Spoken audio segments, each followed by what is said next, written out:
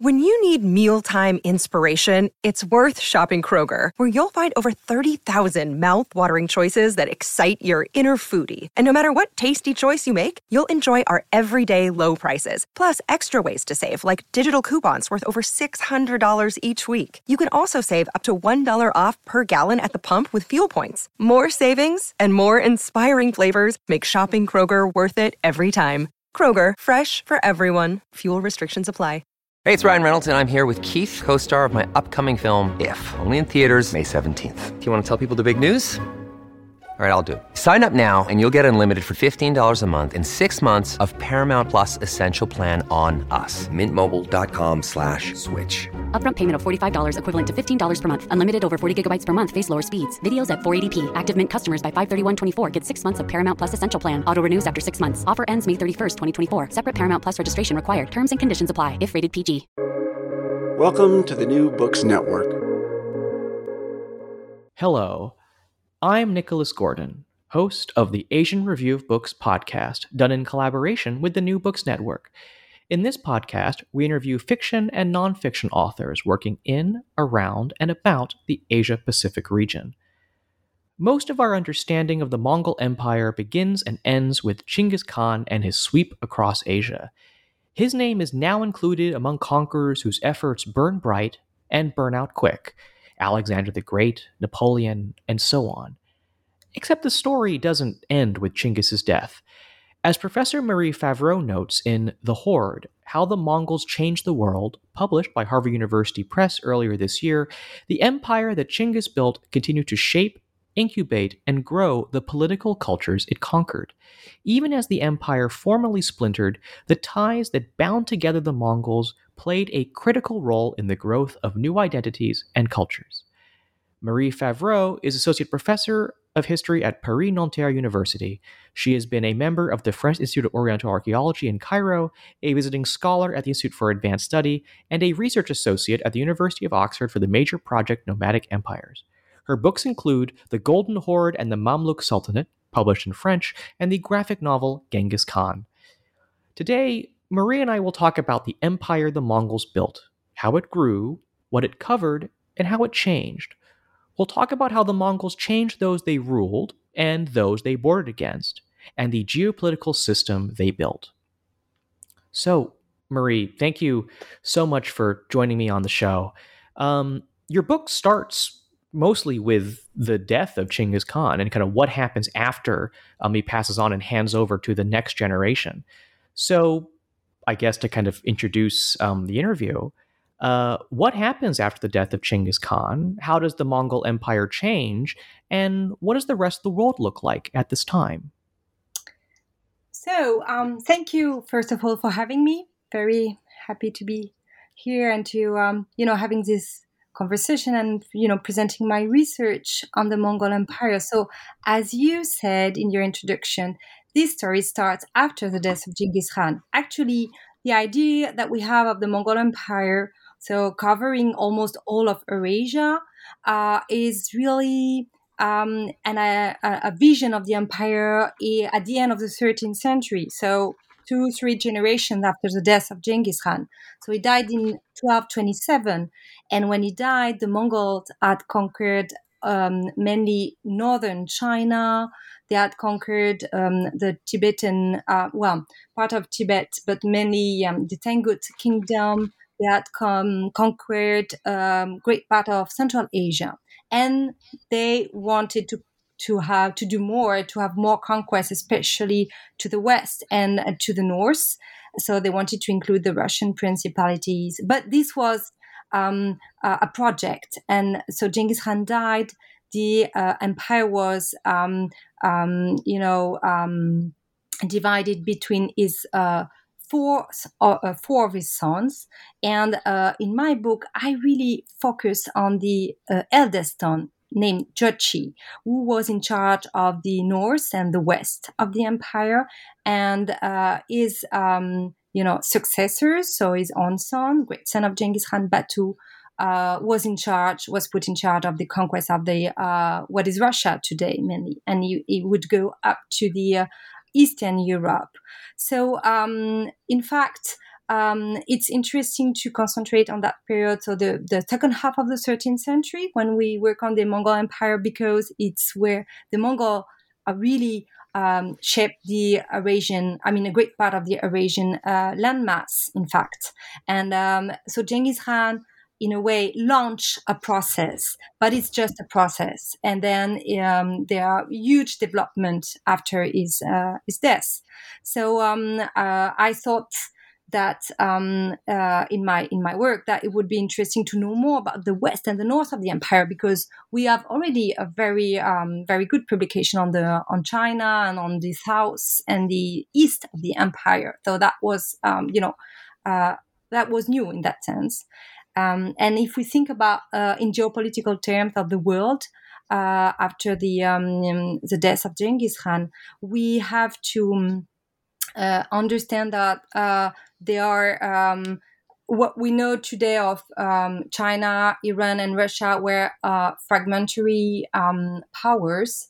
So in China, we had three powers mainly. So northern China, South China, southern China, so the Song in the south, Qin in the north, and more in the center and in the west.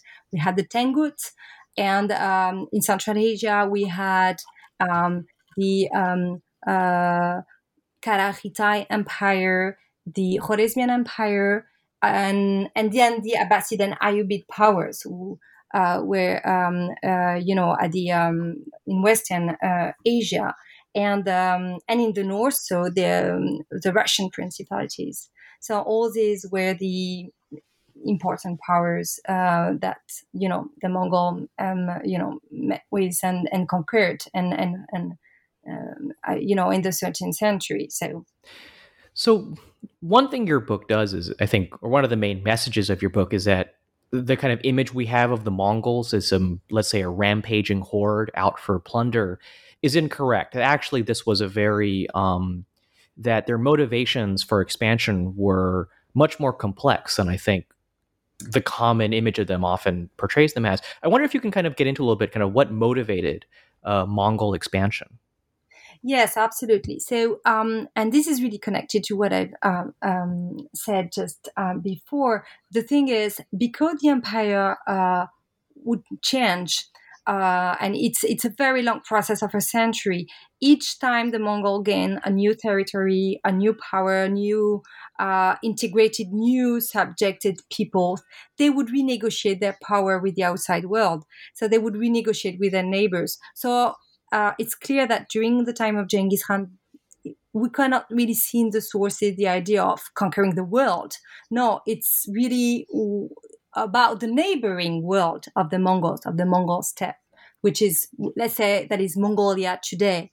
If you want, to have a map in your mind and think about Mongolia today. So it's all around, and then it would grow and grow and grow. And each time they have a new neighbor, they would renegotiate. So first, the idea is not to be, for the Mongol, the idea is not to conquer. They are not interested into invading new territories, but what they want is to renegotiate the trade relationship they have with their neighbors. So it starts often with trade issues. So the Mongol want to trade differently, and they have, in a way we can put it, we can put it that way, aggressive way of trading, and this will launch most of the time new conquests. That's one thing. So that's one big motivation. The other important motivation is really a relationship among nomads. So it's nomad war very often. It's not against sedentary people, against sedentary communities. Not that the Mongol wants more cities and sedentary wealth, but they want to submit all the nomad communities of Eurasia. That's very clearly, that's their world, that's what they want, that's their goal. And because other nomad people rejected, or were enemies of Genghis Khan and his successors, this would trigger more conquest, because those nomads would go as far as Western Asia and Central Europe, as far as Hungary, and the Mongol behind them would, go after them and then conquer more and more people. So the motivation, there are a set of motivation, a series of motivation.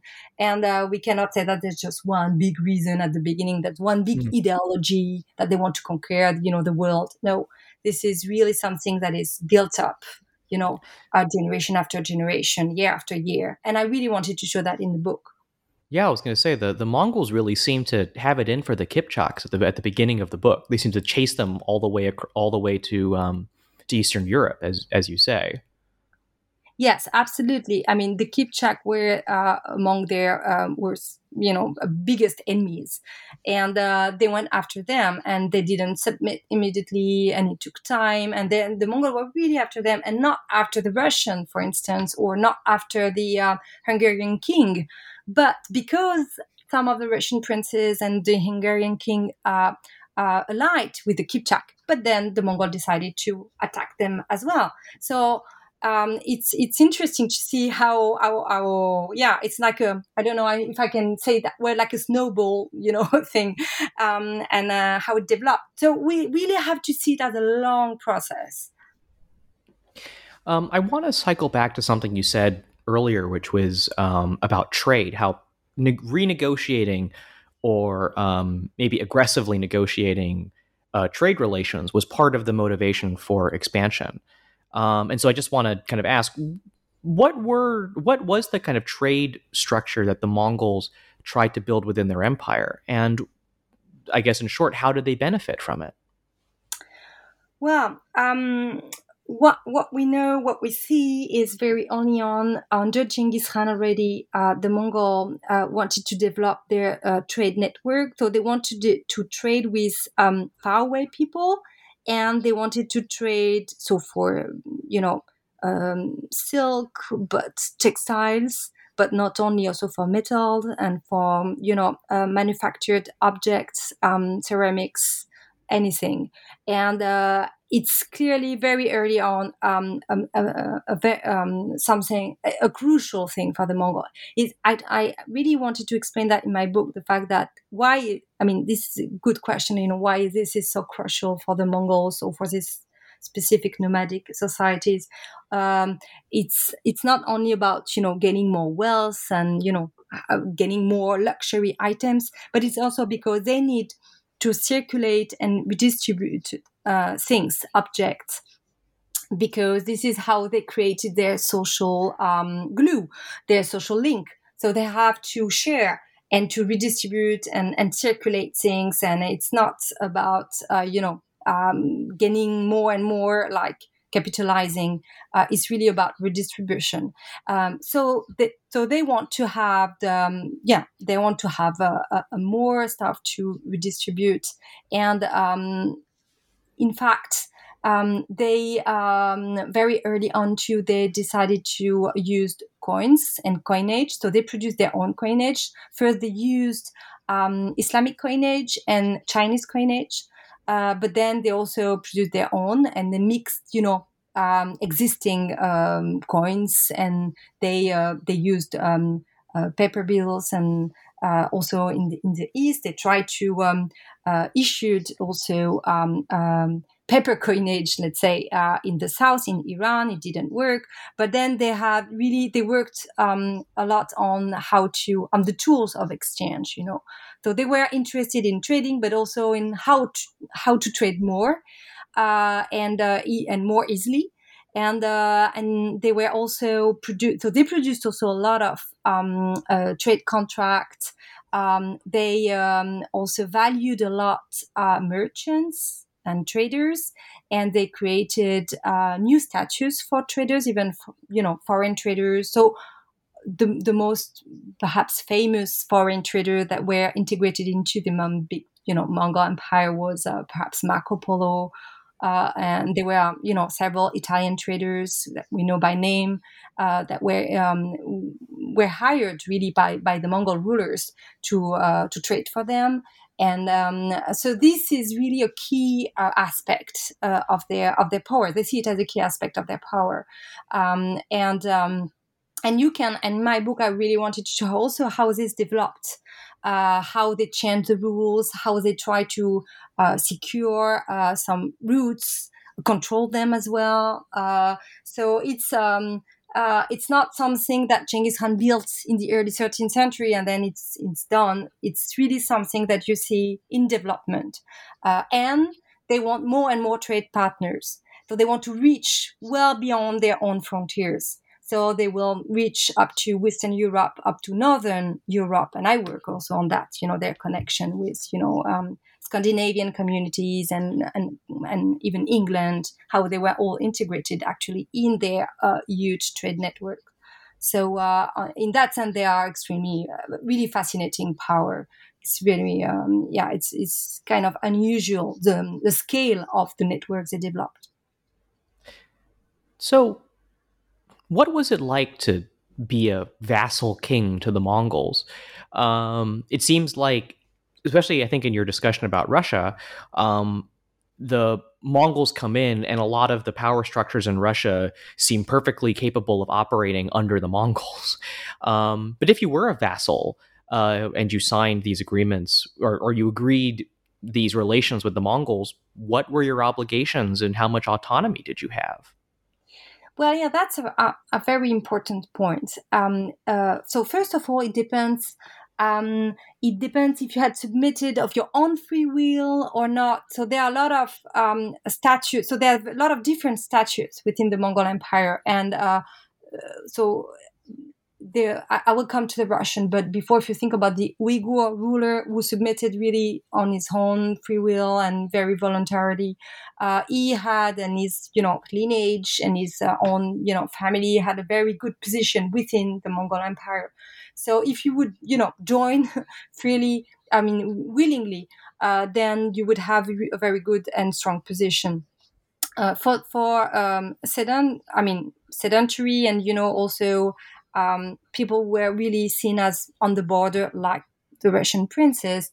They were very early on sort of agreement between them and the Mongols. So the idea was to visit the Mongol rulers, so the Khan courts, rather often, and to stay at the Khan's courts sometimes a year or several months to really meet face to face with the Mongol ruler and his family. So the Mongols want to be close to their vassals. They want to know them. And often also they also wanted their vassals to marry Mongolian princesses. So it was really seen as a privilege to marry a Mongolian princess. And it was not, offered to anyone. So it was really a big privilege. And after that, so that would seal the agreement in a way. And the last important thing is the use of we call it the hostage institution. But the idea was you would leave as a vassal your own son or nephew, or let's say your, how can I put that? Like your intended successor to at the Mongol courts. He would remain there with the Mongol, rulers' family and companions, and he would be trained at the Mongol court. He would be trained and he would learn also the language probably, and he would become a loyal vassal in turn. But also it would make the vassals loyal because they have their sons at court, and that's why we call it also the hostage institution in a way. But we have to see, so of course it's a domination tool from the Mongols, but it's also the way they envision governing. And they want to it's an empire, so it's very, multiple communities, we're in multiple religions and cultures and languages, but at the same time, they want them to come to the Mongol camp, main camp, and to know the Mongols. So that's something I think that is rather interesting to see, and it worked well in many cases. So to move on to a different topic, what were the Mongol centers of power like? They obviously don't live in established sedentary cities like other empires had as the centers of power.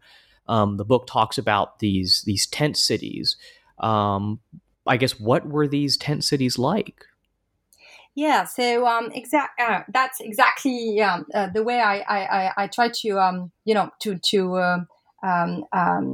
explain it also to my students, those tent cities. So I call them also hordes. That's why I kept the title for my book, because it's a key word. So it's an old word. Or do we have it in different, under different pronunciation in the sources? It's a term that was used before the Mongols by other nomadic powers, and it would how can I? Well, it was a camp, a military camp, but not only. It was also the rulers' women households. It would include the craftsmen. It would include the traders. It would include all the people who followed the ruler or the ruling family members during their nomadic migration. And so this moving city, so I call it like mobile city or moving city, so there were several in the Mongol Empire, and I really worked on how many they were in the west of the Mongol Empire, and where they were, and where they moved, and how they moved. But all those tent cities or mobile cities or hordes were really the centers of power, of administration, of government. And even if the Mongols always also favored buildings of cities, settlements, villages, so they don't really want to destroy sedentary life at all. They also financed, sponsored building constructions of religious monuments, of cities, but power was concentrated in hordes and mobile cities, so camps, and that made their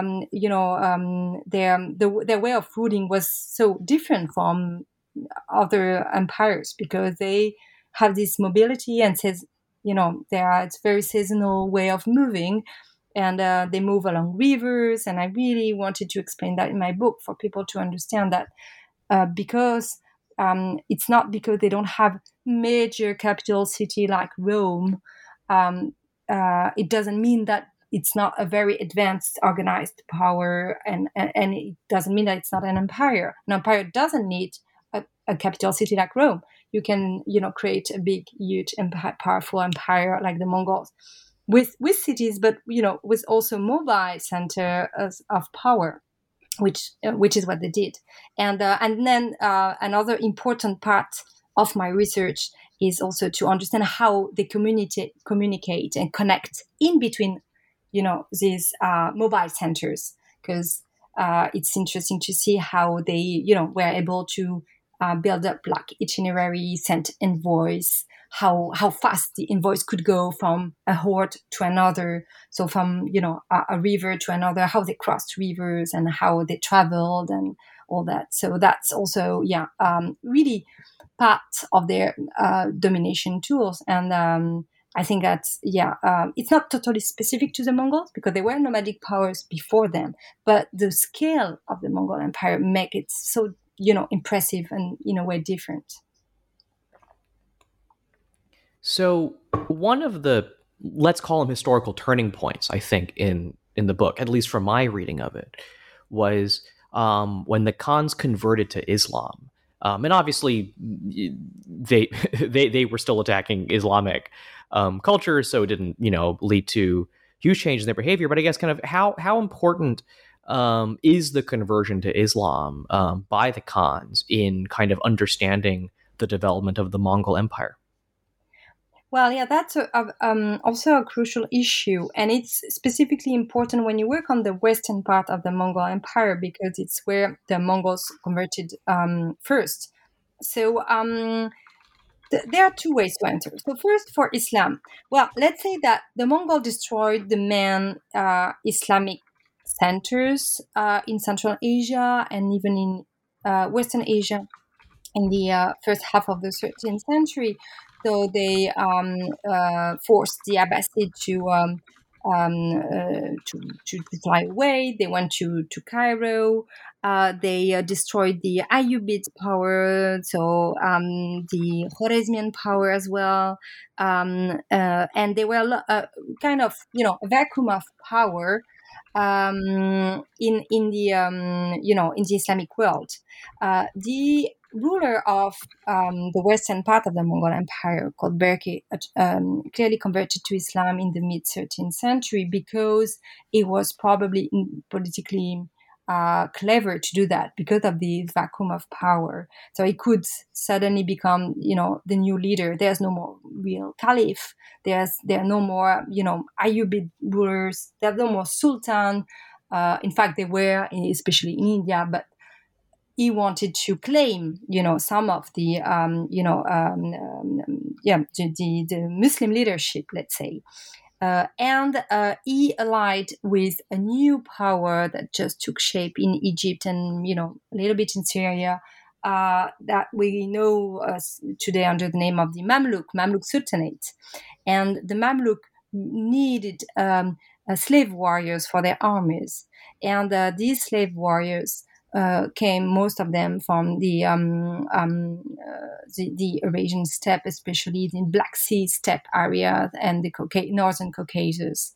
All these areas were under the control of the Mongols at that time. So this Mongol ruler Berke really decided to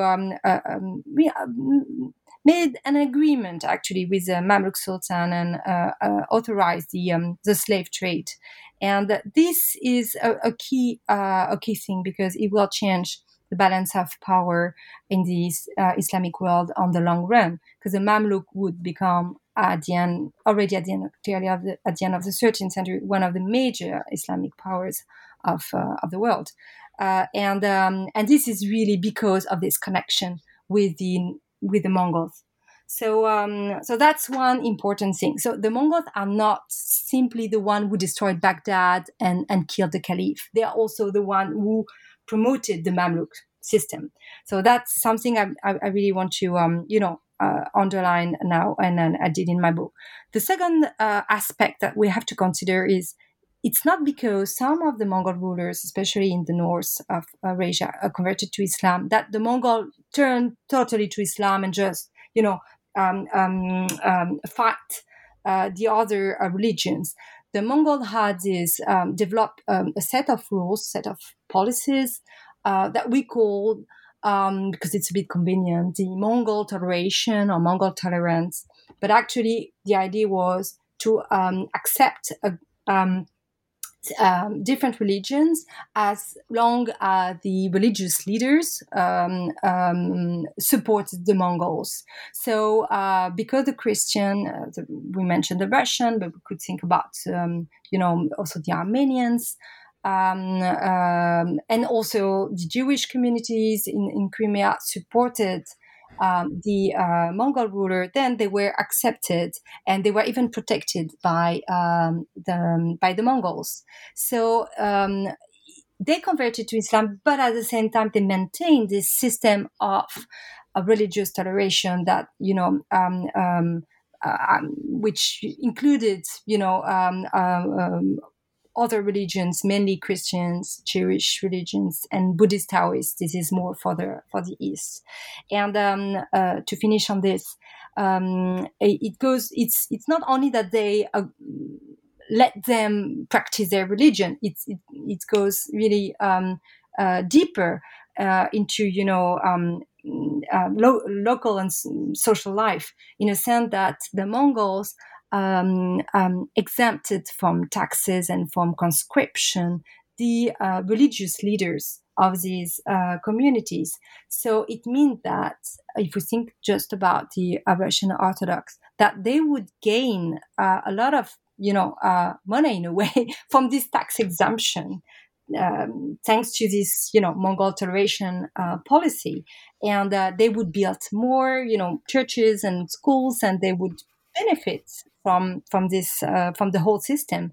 And probably we have the same, we can see the same in other areas, especially in the East. But that I concentrate on the West, and it's clear that the Christians were were really welcome and had very strong position in the Horde, or in the western part of the Mongol Empire, even though the rulers were Muslims. So that's something to consider. Absolutely. So I think I have one more question about the Mongol Empire and how it related to the people it ruled over, before kind of maybe moving on to the Mongol Empire's relevance to the present day. But again, my last question about the Mongol Empire and its relations to the people it conquered was, the Mongol Empire, I think, plays a very large role, at least in, let's call it the official tellings of Russian history. The Mongols play a key role, I think, in the official narrative of the creation of Russia.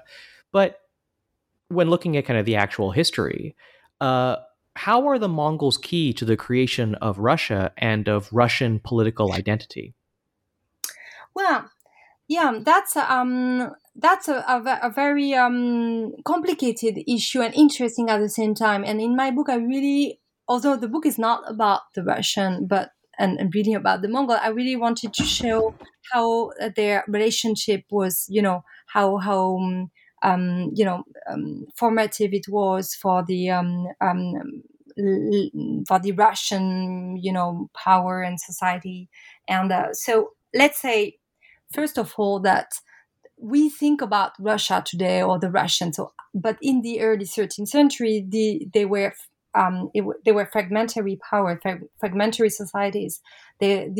What we call the Russian were principalities, and they did not have like one single strong identity. Of course, the Mongol forced them to be together, because for the Mongols it was much easier to dominate one single, organized power than, petty fragmentary communities and, were at war all the time. So they really wanted the Russian to be one group, if I can put it that way. And also they asked them to pay tributes, to pay taxes, but one tribute. So they forced all these people to pay one big, tribute, and they forced them to be in relationship with each other, with one another. So, so that's part of the process of, unification of, the Russian that transformed the Russians. And the other important and interesting thing is how they interfered with the system of princely succession. So in this Russian lands, you had one grand prince who was on top of the other princes, and the Mongols, not at the very beginning, but after some time, decided really to it's not that they decided, but they really wanted to identify one family, one dynastic lineage, because it was easier for them too to have one clear vassal. So after rather quickly, actually, they start to support the Moscow, the Muscovite line, but that was not the case at the beginning. So it was not something they decided, but it's just something that is clear at some point. The source is very clear in the 14th century that the Mongol really supported Moscow. And this, of course, will have huge consequences. So I wanted to show that in the book. And so it's a complicated legacy, actually, because the Russian had to also fight the Mongols, but also they gained from them. And it's important, I think, and it's fair to show the complexity of the thing. The other important point is the fact that clearly in the beginning of the 13th century, these Russian principalities were on the periphery of Eurasia. They were not leaders in terms of trade. They were not really integrated into. They were a little bit integrated into the Islamic, trade network, but not really completely integrated. And with the Mongols, they became completely part of it. So because, they were part of the empires, they gain a lot of, the Mongol rules of exchange, the Mongol way of, opening doors in between communities because they wanted people to trade. They're subject to be open to let others pass through their lands. And, so the Mongol really forced the Russian princes to open up doors. And then this also will certainly have an impact on the way, Russia developed afterwards.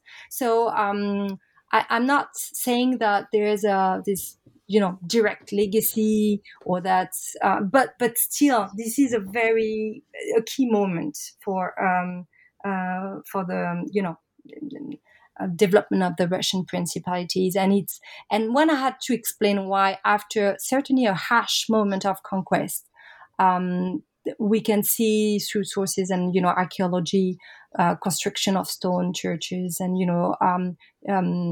development of craftsmanship and a kind of, economic growth.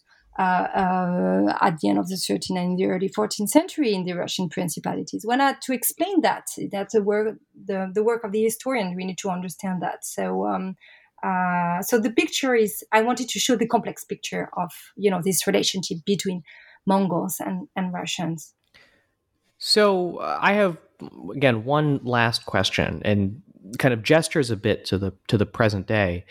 The book talks about let's call it the Pax Mongolica, the idea that within the Mongol Empire, that created a structure that led to trade, the safety and security within the Mongol Empire helped encourage migration, trade, sharing of information.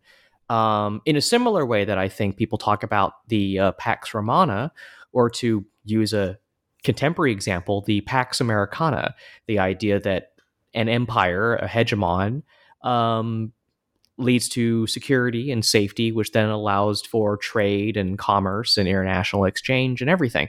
But it seems like as you continue through the history of the Mongol Empire, rather than offer security, the Mongols' superior status seems to instead be a source of instability. So I guess to kind of end the interview, what lessons do you think the Mongol Empire poses for contemporary history today? Well, yeah, that's a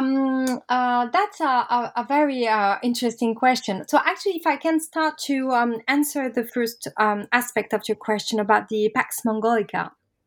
So in the book, I really moved to what I call the Mongol exchange. I developed this notion, I analyzed it, and I thought, okay, Pax Mongolica, what doesn't work with Pax Mongolica? First, what doesn't work is that it looks like close to Pax Romana, and this is a very different kind of empire and a different period. The other thing is that, worried me was the word Pax. As you said, also you mentioned instabilities, and so it's not about peace. At all. And in fact, when you look at this construction of the Mongol Empire, this long process of, at the end, if you look at the western part of the Mongol Empire, it's 3 centuries. You see that it's not that you have a conquest period and then conquest end, and then a peace with, development of trade and new institution. From the very beginning, there are war of conquest, there's violence, and at the same time, there are new rules, new policies, there's trade, there's diplomacy. So it's all, it goes together. And so I like the idea, and I really wanted to do that in my book, to put together this, to connect more and better these two phenomenon of the one of the conquest and the violence, and the one of, that is more trade and exchange. So also there's another thing that explains why I choose this phrase of the Mongol exchange. It was not invented by me. That was used also by some of my colleagues. The thing is, the Mongol created clearly a new order in Eurasia, a new way of trading, new opportunities also for people, not only for traders, but also, for missionaries, travelers, for religious leaders, for intellectuals and scholars, and scientists. So they created something new, okay, but at the same time, they did not control everything. It's something that is beyond them, clearly, that it's something that reached, Western Europe, that reached, other parts of the world that were not directly under the power of the Mongols. And I think that what I like in the, this phrase of the Mongol exchange, it's like for the Colombian exchange, as we say, for, the so-called discovery of US, but that is of America, which was in fact, a sudden moment of connection of faraway areas, and the consequences of these new, connections. And that's exactly what we see for the Mongol Empire. So I like also to use sometimes the term of globalization. Although, of course, it's not exactly like today, but still, this suddenly connection of faraway areas, suddenly new transfer of, technologies, new trade opportunities, but also new disease, new, epidemics, and so it's a wider phenomenon, and I really wanted to show that in the book, that the Mongols are not in control of everything at all, and they were leaders.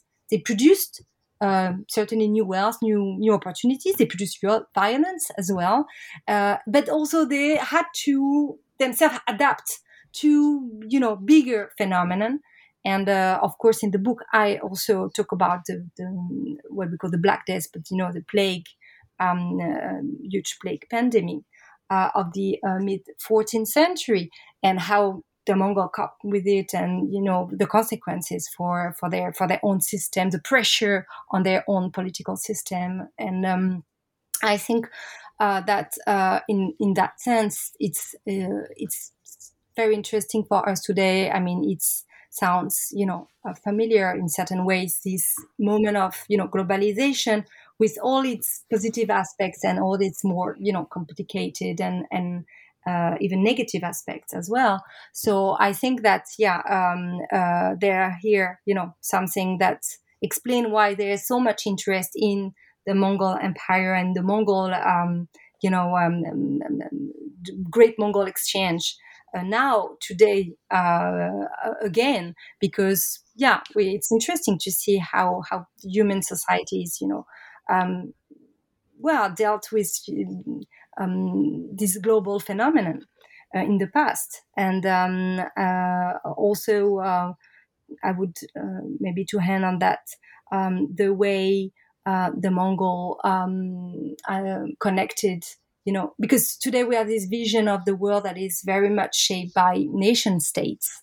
And we have to think about the world with internet. It's easier now to a world that is without frontiers, or where frontiers are, not the one of the nation states. And in the medieval period, during Mongol, this big Mongol moment,